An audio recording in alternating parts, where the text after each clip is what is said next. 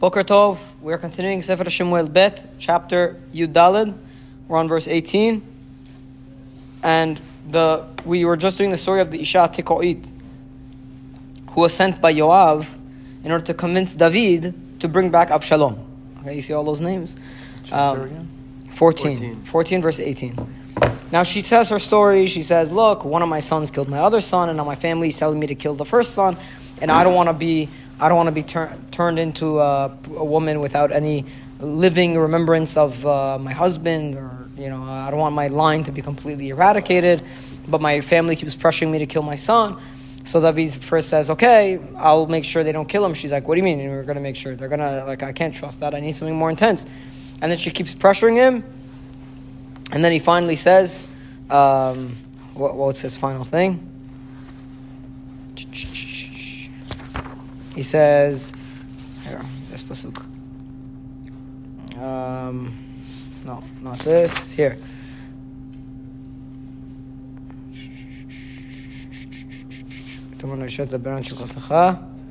Here. Whoever is causing any issues, bring him to me, and I'm going to have a word with them. So anybody who has an issue, bring them to me, and I'm going to have a word with them, and so on. So David ends up basically relenting, and he says, okay, fine, I'm going to protect your son. Which we said in and of itself is a philosophical question. Is David right for protecting the man who killed someone else? Isn't there a halacha? No, this one wasn't by accident. It was premeditated. In those days, the Goel Adam would go for either reason. The point of the Ir Miklat is to protect them in the case where it was by accident, right? So think other societies, like in which, eye for an eye. Yeah, eye for an eye. No, not even in which one gang is against another gang. You kill one member of the gang gang goes and retaliates and does a reprisal, right? So we had questions about how fitting this story even is. Like in David's case, he has other sons. In her case, she's a widow. Albeit her story is made up, but the point is, David is being told to draw a comparison to his case and to this case that the woman is bringing, but the woman is bringing a much more extreme case than what David had. In the woman's case, this is her only family left that's going to be eradicated, and she's going to be left alone with nobody to provide for her. In David's case, he's the king, he's strong. Okay, so you lose one son, he has 20 other sons. Is it really the same thing? Maybe David should be negative towards Avshalom. Maybe David should say, you know what? You premeditatively murdered someone else. So that's on you. And you have to be sentenced to death. Right? So maybe David is actually deciding wrong here. One of the themes that we're seeing, once the story with Bathsheba occurs, from then on, David is very, very subject to being influenced by others. Right? So if you remember, first this woman is pressuring him. Why is that? I don't think that story changes his personality always. No, it's a major shift in his personality, because if you remember, David was always the one to call the shots. Yeah, he would always hold his stance. He would always hold his stance. So somebody wants to go and attack Shaul once, he says, no, he's Mashiach Hashem. Second time, what's Avishai wanted to go attack Shaul? No, what are you talking about? It's Mashiach Hashem. How can you do so? David is always 60 is gone. He's always poised. He's getting older and he's getting more political. Meaning when you're younger. No. Here he's actually getting influenced. You'll see. What were the things that happened after? I read it yesterday in the Amnon Bazak book. There are 4 examples of this in which David gets highly influenced by someone. One is this Isha Tikoit. Yeah, this sounds very random. How can she? That she convinces him to bring back Avshalom. The discussion between the king and Isha Tikoit is also very random. Right. What else do we see? What was before? Whenever Avshalom pressured David to bring Amnon to the party, right? Avshalom says, I'm having a party to shear my sheep. And he says, David, please come. David says, no. He says, okay, so send Amnon. Why should I send Amnon? Just send Amnon. And David gives in.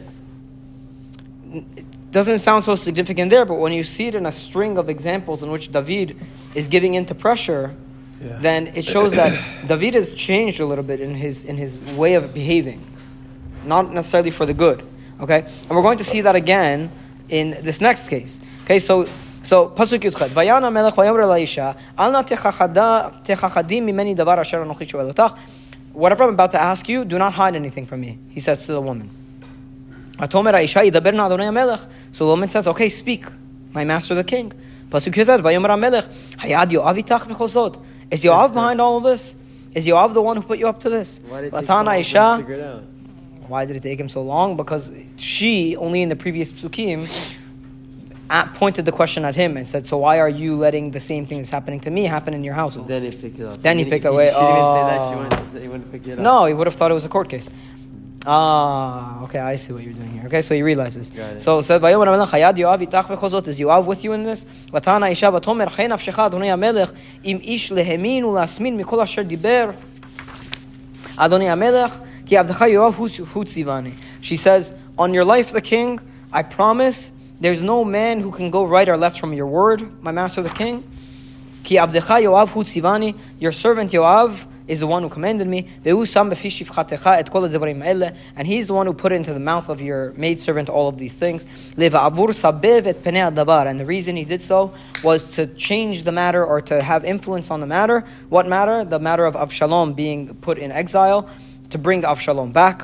Yoav did this matter. And you know what, my master, you are wise like the wisdom of the angel of God, it's knowing everything that's in the land. And I think she's just adding that part because she's scared. Right? She wants to bala balam because she's scared. Okay. Now the king turns. The king, so. Yeah, exactly. Pasuk Kaf Aleph. So now and that's also, by the way, whenever we saw those 4 psukim from 13 to 17, in which they're very cryptic, and she's saying, "And why then are you doing this? And I am a widow." What, I thought you were an actress. You're not actually a widow. Meaning it was a very jumbled part when she's telling him off, but she's also continuing the storyline of her own, which is just a play. So why is she continuing that storyline? So we said that was all because of fear. So we see that fear and trepidation before David continue here. Pasuk Kafal. Vayomer HaMelech el Yoav. So now the king turns to Yoav. Hinena asiti et hadavar hazeh velech hashev et anar et Avshalom. Fine, I have given in. I am doing what you say. Now go, bring back the Na'ar, bring back the youngster, bring back Avshalom. Pasuk Kafbet, Vayipol Yoav el panav arza. And Yoav falls on his face onto the ground, Vayishtachu, Vayvarech et HaMelech, and he bows and he blesses the king. Now why would Yoav fall on the floor and bow to the king and bless him? Because he set up the king for a... Because he just set up the king and tricked the king. So and if I'm a normal king, I'm like, who do you think you are? Like, cut off your head. So the fact that David responds by, okay, you win. Shows his humility. It also shows that, not only his humility, it shows, it explains why Yoav is so grateful. Like, oh, that was a close one. Like, he didn't even want necessarily David to figure out it was him. I don't think necessarily that you would think this woman would influence David, but rather after he finds out who was up to it, like it was Yoav, and his family is the one who was kind of behind the scenes and all, he would be like, you know what, let me take a step back and let me... Yeah, I think that has a part of it. Meaning, I think... Finish it.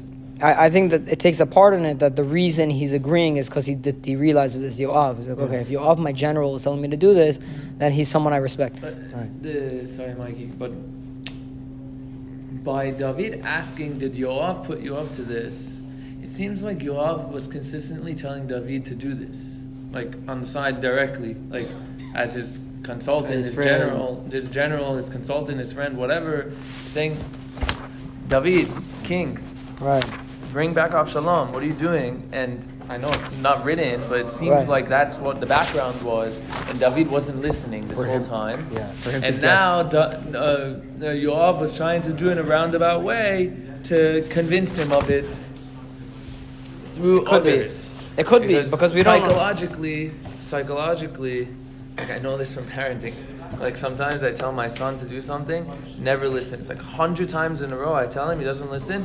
If just someone else, random, tells him, he's going to listen to do the exact same thing that I've been saying. Right. So I don't know if it's a child relationship like that, but I know that sometimes you need someone else to say it in order to... Sometimes you're not the person that can be the one to convince. Mm-hmm. They've heard the story from you enough times and they get your spiel. Yeah. Someone else says it corroborates it or makes it more convincing. Mm-hmm. I think that the strategy here was if you get David to realize what's going on, David is a little bit just ignoring the whole situation. But if you get him to see that it's comparable to a poor woman who is suffering because her second son is about to die and she's going to have no more in her line, then David is going to have Rahmanut and he's going to bring it back. The problem is, as Amnon Bazak keeps saying, that's not David's story. And it very well could be that the right thing, according to Halacha, would be for David to kill Avshalom. And maybe the fact that Avshalom ends up rebelling against David is proof of the fact that this is bad advice by Yoav. So it's very interesting as to what's really the proper way to behave here. Yeah. Okay, what were you going to say about the Kriyuk Ktiv? I don't know if it's not a Kriyuk Ktiv, but it's a Nusach Acher. It's Where? Vayomer in Pasuk Kaf Aleph. ויאמר המלך אל יואב, הננה עשיתי את הדבר הזה, ולך השב את הנער את אבשלום. So there's thing Asita. What does it mean Asiti? Why is the king saying I, meaning he said either... Oh no, it's in that nusach. I don't have two nusachim here, by the way, but in that nusach would be, behold, the matter is done. I've done it.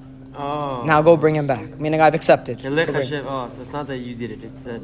Yeah, the asita could make done. sense. Okay, now that you've done this thing, fine, I give in. You could bring done. back Avshalom. But either one, it's similar meaning. Kaf bet. Vayipol Yoav el panav arza. So Yoav falls on his foot. Vayishtachu vayvarach et hamelech. Vayomer Yoav hayom yada abdecha ki matzati chen be'ainecha.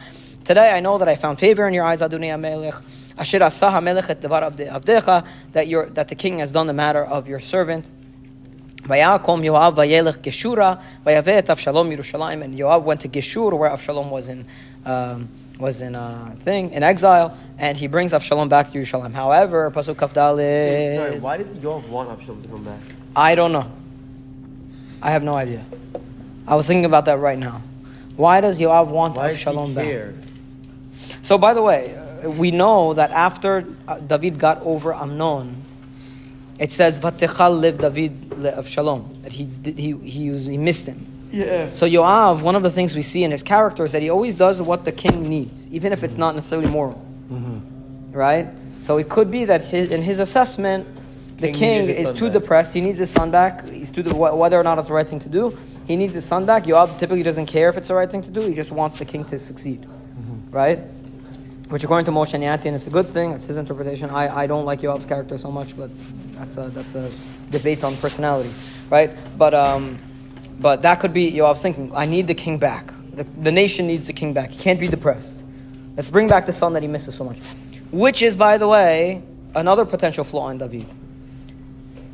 He used to be the kind of guy, at least what we know from Shemuel Aleph, that even if it's difficult for him, if it's the right thing to do, he does it. You get over it. He gets over it. He says, put my personal emotions aside.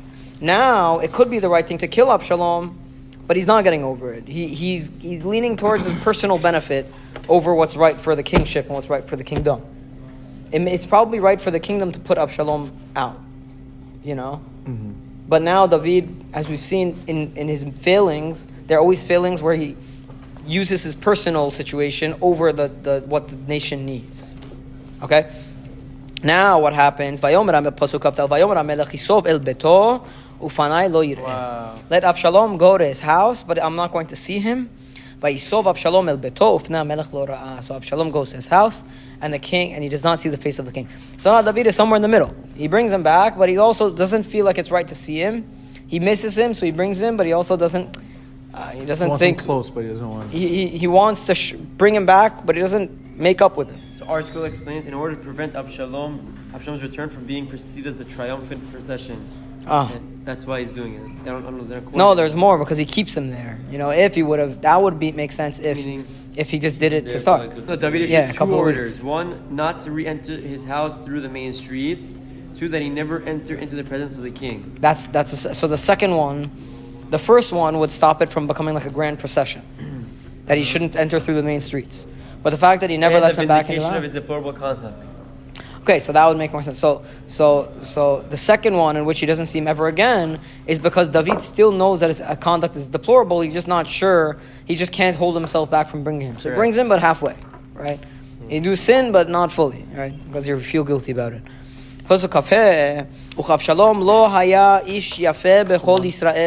one was like political, and one was like being like just. No, the two interpretations were there. One, yeah, exactly. One would be not political, not to show the people that it's exciting, and the second one would be, I don't think it's right to see him. Right. According to those two interpretations, which are probably true. Okay? But now the pasuk is going to take a break from the story, and it's going to interject with some information. Yeah. And tomorrow's class is going to be analyzing why this information is given to us. Okay? Like Avshalom, there was no one as beautiful in all of Israel to be praised. Mikaf raglo ve'ad kod kodo, from the sole of his foot to his head, to his skull, lo haya v'mum, he had no blemish, meaning he was perfect looking. Uvgalecho et rosho, when you shave his head, ve'aya miketz yamim, after a year, la yamim asher yigaleach, ki chaved alav v'gilecho, one more second, okay, that it was heavy for him that he would shave, ve'shakal et se'ar rosho 200 shekalim be'even hamelech, with 200 shekel of weight of just his hair, because his hair was so beautiful. According to the Chachamim, he was a Nazir, so every year he would shave. He had 3 sons and 1 daughter, and his name was Tamar, which is interesting. He named it after his sister. Yeah.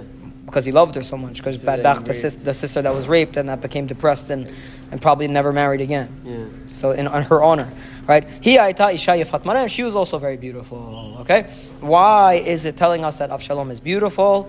That is going to be a machloket between Radak and other Mefarshim, that more modern Mefarshim. Very, very interesting what's going on, why it has to give us this information. We'll explore that tomorrow. Baruch Adonai L'olam. Amen. Amen.